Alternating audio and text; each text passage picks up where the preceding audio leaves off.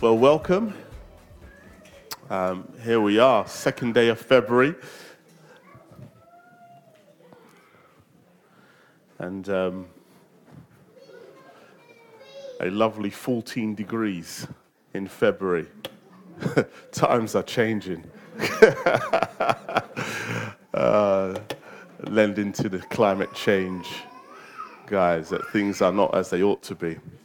But anyway, I want to begin by reading and then praying, and then I'll kind of do my long run-in to our reading today. So obviously we're going through if you haven't been here, well, we are going to be going through the book of 1 Corinthians, or the letter of 1 Corinthians, and we're going to be taking our time through that, hopefully learning new things as well as being reminded of old things that we maybe have swept under the carpet, or maybe we're going to be having things that are very much at the forefront of our mind, but yet we know we need to work at it. And maybe something that something that is said, something that just comes into your spirit as we kind of go through this will help you. And so obviously this is here to help us, not just individually in our Christian walk, but obviously to help us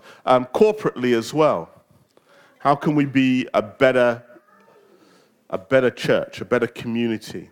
How can we better embrace the gospel that ultimately unifies us? So I hope you are paying attention. I hope that you are, as it were, putting it into application as well. Every week, I hope there is something you walk away with and say, I'm going to try that. And I'm going to not just try it, but do it. There is no try, as Yoda would say. You either mean to do it or you don't mean to do it. Or as Oprah would say, you can't be a little bit pregnant. Do it or don't do it. So let me read. Anyway, we're in 1 Corinthians 1, 18 to 25. I want to read from the ESV. I want to pray, and then I want to intro and jump into the text and unpack that a little bit for you. And when I say a little bit, I mean a little bit. We are trying to change the things up in here. So again, pray with us as we try to make these more cutting to the point. So anyway, it starts here in verse 18. For the word of the cross is folly to those who are perishing, but to us who are being saved, it is the power of God. For it is written, I will destroy the wisdom of the wise, and the discernment of the discerning I will thwart. Where is the one who is wise? Where is the scribe? Where is the debater of this age? Has not God made foolish the wisdom of the world? For since in the wisdom of God, the world did not know God through wisdom, it pleased God through the folly of what we preach to save those who believe. For Jews demand signs and Greeks seek wisdom. But we preach Christ crucified, a stumbling block to the Jews and folly to Gentiles. But to those who are called, both Jews and Greeks, Christ, the power of God and the wisdom of God. For the foolishness of God is wiser than men, and the weakness of God is stronger than men. This is the word of the Lord. Father, we are thankful this morning that we have, this afternoon, dear Lord God, that we have this opportunity to come together as a body to enjoy enjoy praising you together. Enjoy that a beautiful time in communion as well, where we again remembering your death. Lord, we are thankful that, Lord, that it's a reminder of our common union in you. And again, here we are in a scripture that deals with that very, very principle. Lord, we are in the midst of a society in turmoil. And no doubt, no little turmoil amongst ourselves within this smaller community. But again, we are praying that, Father, that you shine your light into our lives. Again, your word is light and a lamp unto our feet, dear Lord. So let it so shine in our lives, dear Lord God, that it will bring clarity, bring conviction, bring encouragement, where it's needed, dear Lord Father.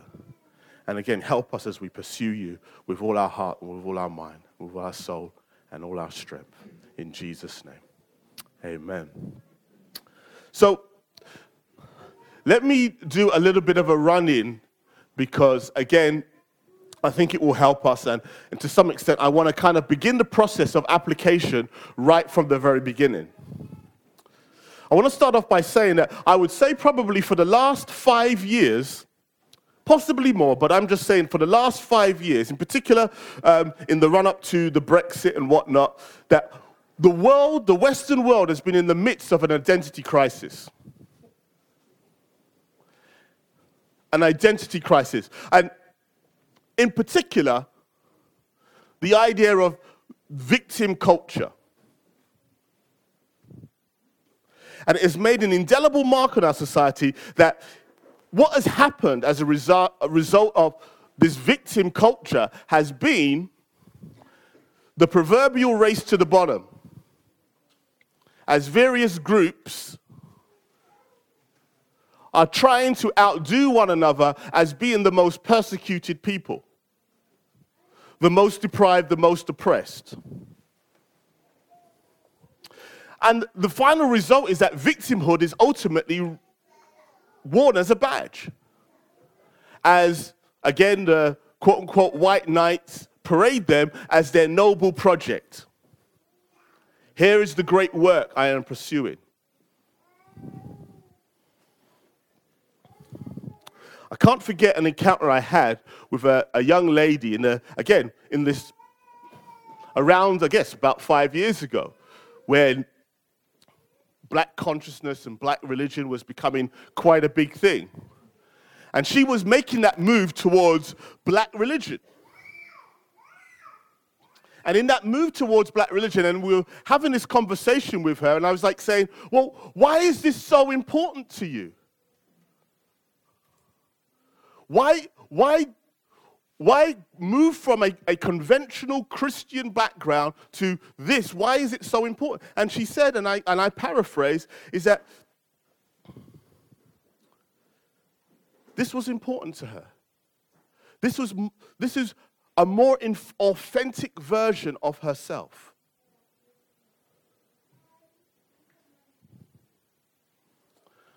I believe that we are on dangerous ground when Christ is not the primary source of our identity.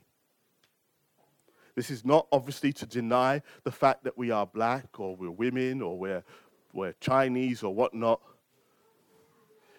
But when we don't have Christ as the primary source of our identity, we are going to find, as we are in a world right now, divided by ethnicity, gender, class, status.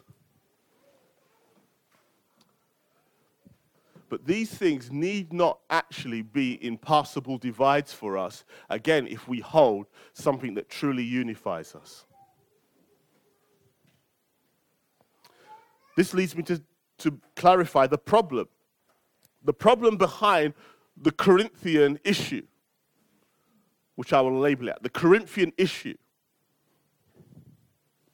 That the Corinthians are unable to outwork the gospel as it ought to be because they are still very much sitting within their Greek culture, examining the gospel and interpreting it in such a way that it fits comfortably into what they're already doing.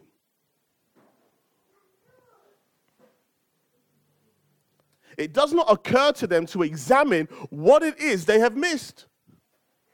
Whilst taking one another to court, sleeping with temple prostitutes, eating temple sacrifices, not believing in the bodily resurrection of Christ, all these things are happening seamlessly while they're continuing to go to church and fellowshipping one another and no doubt indulging in the scriptures,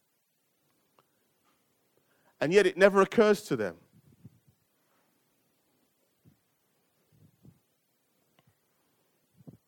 So liberal is their interpretation of the gospel that they even allow behavior that the normal pagan society wouldn't tolerate.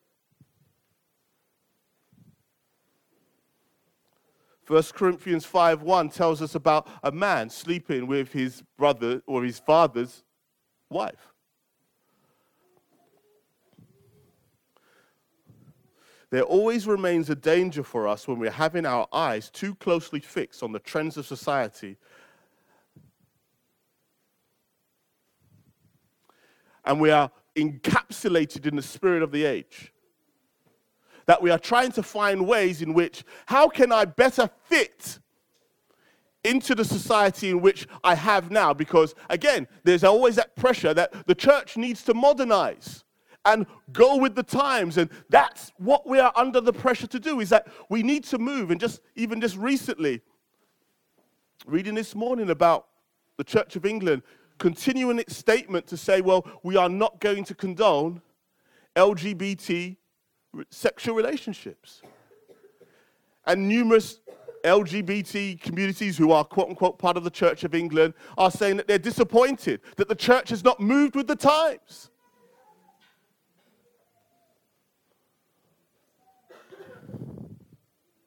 Obviously, this is not everyone. Some have indeed moved the goalposts to fit a modern society. But in the end, we end up going the extra mile because we believe that this is how we present the church as being a loving environment. The end result, though, is a gospel that warps grace and manipulates the word of God to meet false conceptions of love. False conceptions of love. I'm loving you by allowing you to be who you want to be. Even though I know in my heart Scripture doesn't really support it.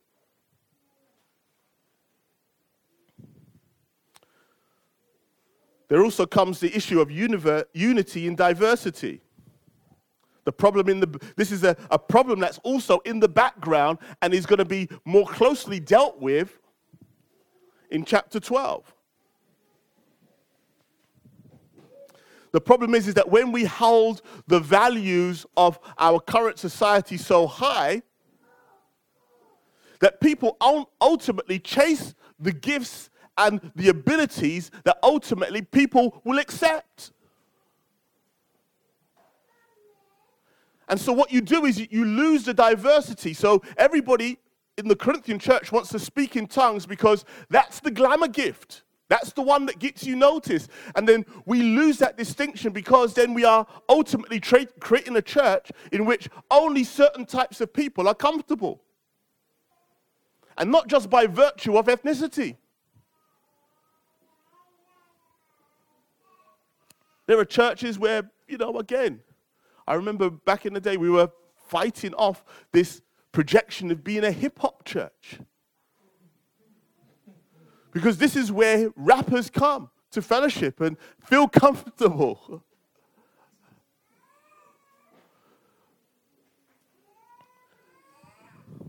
We need that unity in diversity. We need to be able to embrace the fact that the differences that exist within us, and even though they may not be the gifts that people cherish and hold dear because that's not the way society is construed, then we are still got to be able to appreciate each other for the gospel's sake. And not put the pressure on people to conform to our norms. So what's the story so far? Well, the Greeks' high regard for rhetoric and sophistry. So if you know anything about Greek culture, this is the birthplace of the philosophers.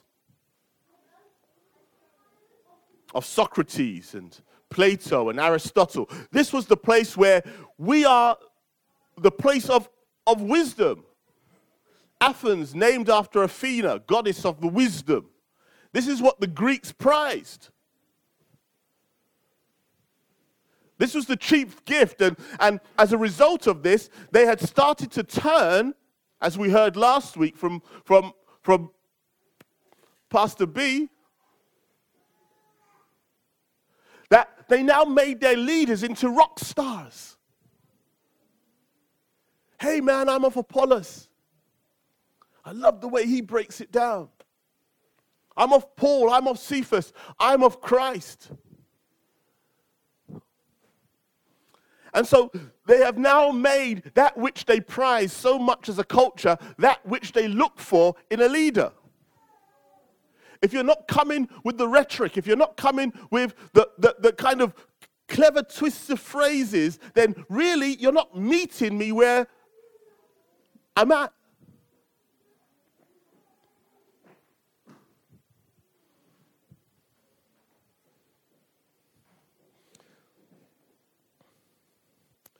Paul now turns to the cross of Christ. And he wants to say, well, let's talk about wisdom then. But I'm not going to talk about wisdom in your own Greek understanding of wisdom.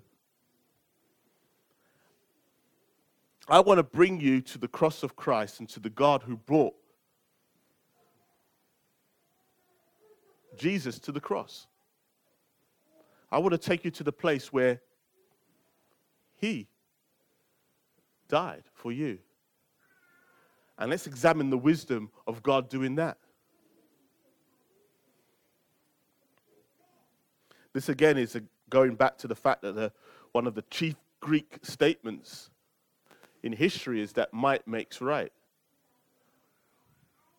You establish the fact that you are the conqueror by the fact that you make people do what you want them to do.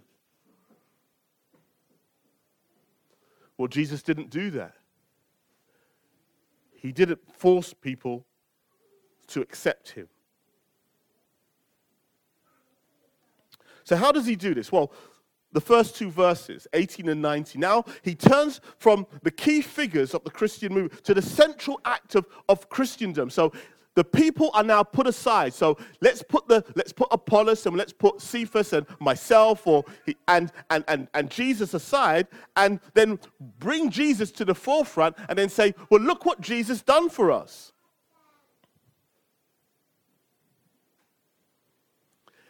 He brought him to a cross. Again, we had it unpacked for us last week that the cross was not just a way of killing you, it was a way of shaming you.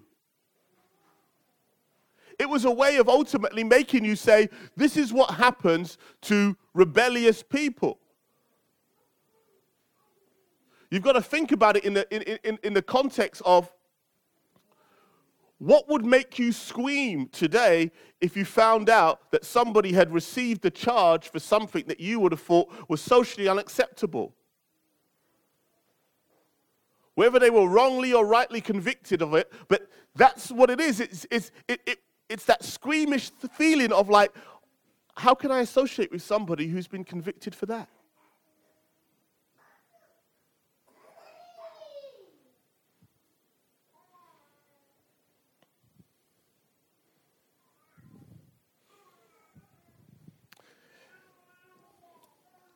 So now he says that rather than it being congruous or consistent with conventional wisdom, it actually is counterproductive to what they would have expected a wise God to do. Would a wise God, in your rational mind, have done that? Because it's the ultimate thing of like saying, well, you see an army of people in front of you and you want to conquer them and win them over to them. And so what you do is you put yourself down and you die in front of them. And it's like, says, who would do that?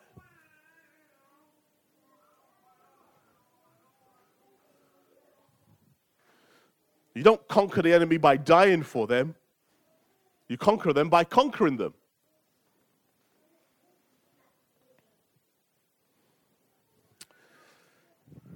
Paul then quotes Isaiah. And he quotes Isaiah to basically say, God has always done this. Not just to you Greeks, but to us Jews as well. Wherever we thought that we had got God in a box, then ultimately we find that God flips the script and does something completely different.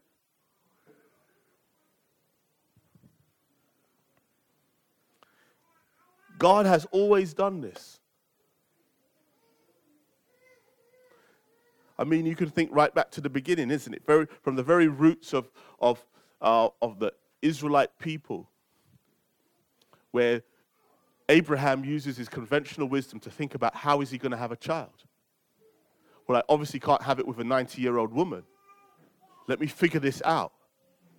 Only for God to appear and say, no, Sarai is going to have a child. So right from the very start, God has been thwarting our conventional wisdom.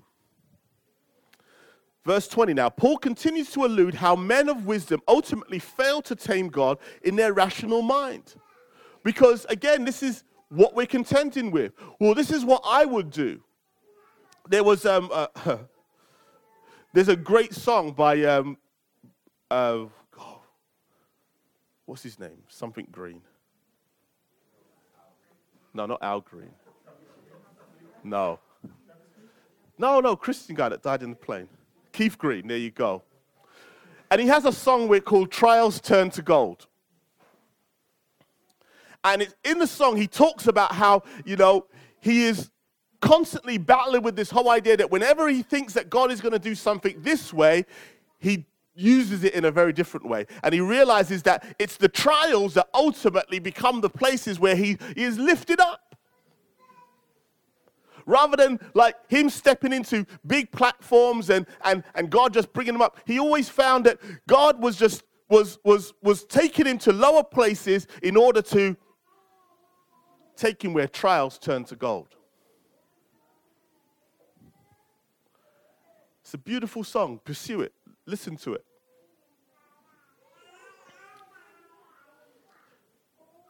People cannot tame the wisdom of God. Verse 21, here we understand that Paul is not presenting an argument here that is anti-intellectual. So he's not here saying, well, actually, it's no point bringing your brain to Christianity and a hyper-spirituality should be pursued, where God wants us kind of more like mystics as opposed to kind of concrete. Guys that are completely irrational. This is not what he's saying here. What he is actually contending against is an intellect that believes that it can put God in a box so it's able to anticipate his every move.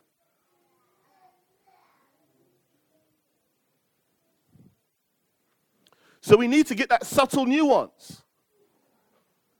Well, this is the reason why I would never go and read any of those books, those tomes on the Bible and all the rest of it. This is the reason why I would never go to Bible college. I was one of those people as well. Oh, I'm going to go out there, I'm going to, it's not what they used to call it, they said it's not a seminary, it's a cemetery. It's where Christians go to die. That was me. I want to keep a lively faith. I want to keep a faith which, if I'm being honest, I was in control of. Because I only had me to measure against. No one could judge me. Because I was sitting in my house. I didn't go to church. Doing church at home. The Lord has redeemed me from that. Deuteronomy 29:29. The secret things belong to the Lord our God, but the things that are revealed belong to us and to our children forever, that we may do the words of this law. So if there's any scripture that you need to kind of clarify that, then there's your scripture. That God has actually revealed stuff in his word so that we may keep it and give it to our children and that we may follow it. And that we will not go around with our spiritual antennas and thinking that we can catch it merely through the wind.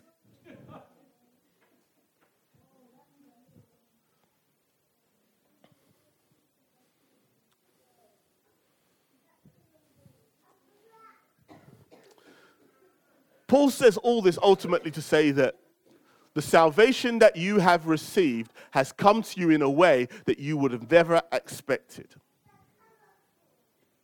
You would have never expected it this way. Verses 22 to 23.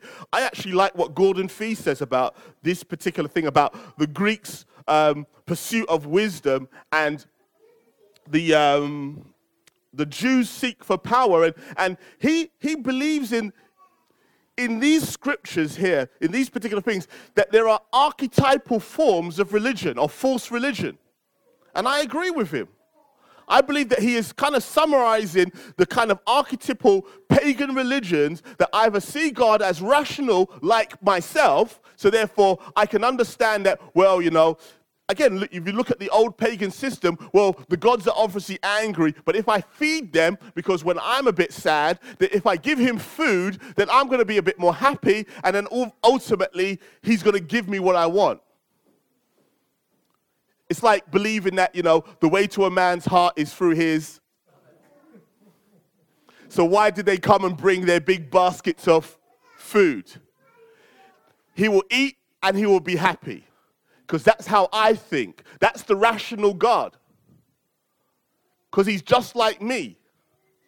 It's what we call in theology scaling. Ultimately, God is just us scaled up to bigger heights, as opposed to be completely other.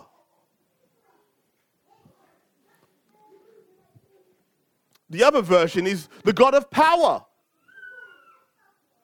I believe in a power God, which ultimately basically means that God is my genie. If I just rub and burn enough incense, that he will ultimately give me what I want. And God doesn't know what I want. I have to tell him what I want, and then he gives it to me. See many forms of that today, right? Lord,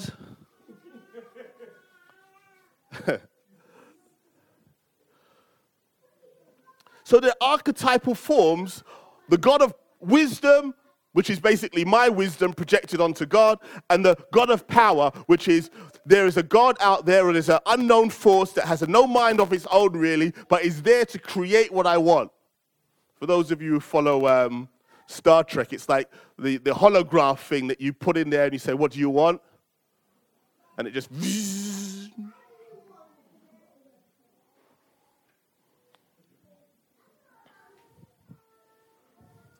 For those of us who are from different cultures, we might find ourselves, because obviously different cultures prefer different versions of that God. You know, you would say that probably in the European mind, we fancy the rational God, the God of wisdom. In other places, African continent, for example, might prefer the God of power.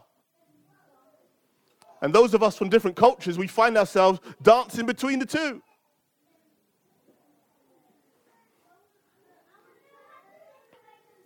So, we go on to verse 24. So it is that when God gives us faith to believe in Christ crucified and resurrected by his sovereign will, it will be by smashing the idol image that we have made to him. And this is what he wants to bring home to the Corinthians. He says that God actually smashed that idol of wisdom that you had about him when he saved you. When you accepted Christ crucified for you.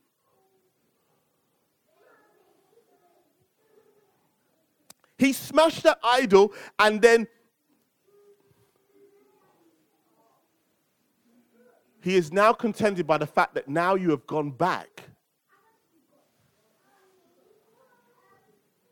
And it's almost like you've forgotten the fact that Christ was crucified for you, and you've gone back to your idol of God, the rational God who thinks just like you.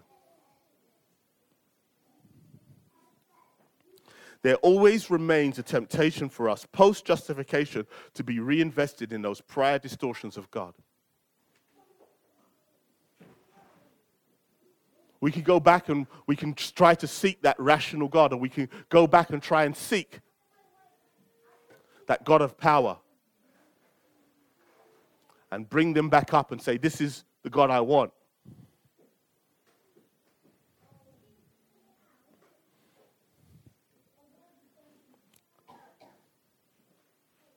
And this is the dilemma of the Corinthians as we meet them in the text. It's like Paul has left them for some time now, and now they're back to their old ways. They're back to sloppy Christianity that ultimately fits into their way of life. A sloppy Christianity that we also are prone to. Verse 25. In Paul's final statement of this section, he clarifies that the economy of scales, that God's foolishness, by human estimations, trumps even the most profound human wisdom. So when we kind of bring a consortium of the biggest heads on the planet, where if you put all their IQ, together, you've got to start doing to the power of whatever. You take those guys and those women as well, and you put them together and you get them a strategy to solve the world's problems, then you would say that on the economy of scales, that group of people, let's say there's thousands of them from all around the world. That people, the foolishness of God, that means the things I do playfully without really thinking is still more wise than that group of people. Such is the otherness of God. That where his foolishness begins, and this is obviously not to suggest that God is foolish, is that even those things that God doesn't have to think about deeply is wiser than that group of people who are trying. Whether you've got economists in there, you've got doctors in there, you've got business leaders in there, you've got philosophers in there, whatever it is. That's the image he wants to create. That group of people will still be inferior to the wisdom that God, the foolishness that God would do, let alone the best of his work. That's the picture he leaves with you. So ultimately he's saying, stop trying to outthink me. Use your intellect towards other pursuits. As I take you back to Deuteronomy 29, the things that have been revealed. He's given us solutions to help us fix a world marred by sin. Namely, love one another. Take care of one another. Let's do that. And let's pass that on to our children. Application. I started with victim culture. Christ is the ultimate victim. Let me just go out and say that. We live in strange times because unlike the Corinthian culture, victimhood is in vogue now.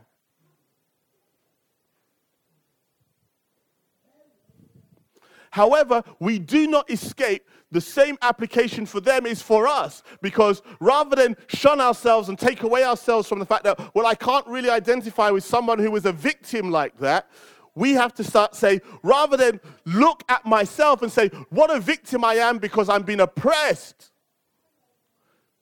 Let's look at the true victim, the ultimate victim, the one who really deserved not to die.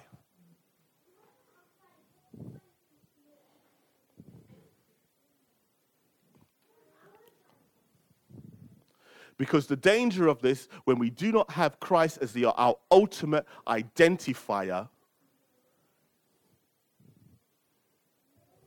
is that we will ultimately stay in our divides and will never really impact one another's lives.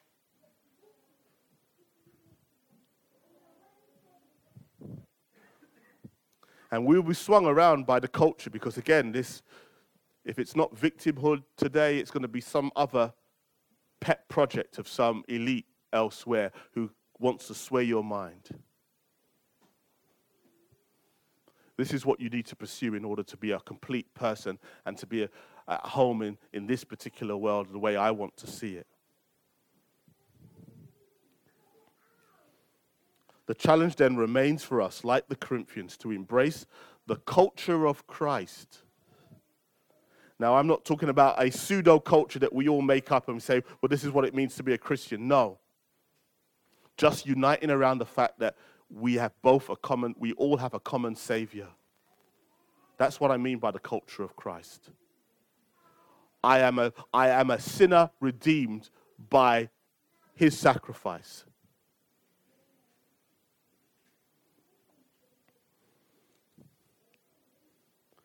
And we must do this over and above the culture of our own communities And I say this not necessarily to say that our culture is irrelevant. No, that's not what I'm saying. I'm saying that where our cultures conflict with the gospel, then the gospel must win. The gospel must win and must be laid down. But you know what? We can only do this if we know that that conflict actually exists. Some of us have got our head buried in the sand. I've seen too many people taken away with this foolishness and are caught up in the sway, like the illustration of the conversation I had with this woman who's turning her back on Christianity to pursue a black religion. I don't know what it is for you. Maybe you're holding strong. But if you are not, if you are conflicted by the culture around you and saying, well, what is it I really need to hold on to? Then I say, let it be Christ crucified. Let it be that. Let it be the fact that I'm a part of a community of redeemed sinners. And that will be my ultimate identifier. Whether I'm white, whether I'm black, whether I'm woman, man, that comes after. But first and foremost, I'm a Christian. And through that, all that I am will conform to the fact that Christ has made me, yes, in an ethnic group. Yes, he's made me an agenda. Yes, he's given me a certain status in life. And I will be content with that which God has given me. And that will be our reckoning and our redemption. Amen. Let's pray. Father, we're thankful today that, again, you've revealed things to us that we should take with us and be invested in. Help us to be invested in the fact that, Lord, we are redeemed sinners. Let that be the thing that unites us, dear Lord, when we are engaged with one another, that we are no better than one another on the basis that we have an identity, a common union with Christ. And when we try to, again, want our wisdom and our conventions to try and organize that which you have created through Christ, then help our wisdom, dear Lord, our intellect to bow to that which you've revealed. May we not bypass it. May we not continue in our unredeemed worldviews and try to shape Christ into something that makes us feel more comfortable and makes us more feel at home. Help it to be the pure religion that accepts one another on the terms in which you've made us. And you've brought us to you. Now, no matter where we are, whether we're an ex-convict, whether we're black or white, male, female, from a good job or just a standard working class job, may there be a unity, dear Lord God, that unites us, that will not have us, as it were, in division with one another. Help us, Lord God, because, again, this is your vision for the church, and it has not changed. And so it was for the Corinthians, so it is for us today, dear Lord God. Help us to overcome the spirit of the age that will have us be concerned about other things and allow ourselves, dear Lord God, to allow the gospel to still be that which guides our passions and our hearts. So, Lord, I pray, have your way with your church today. And may we run with this for your Son's sake. Amen. Amen.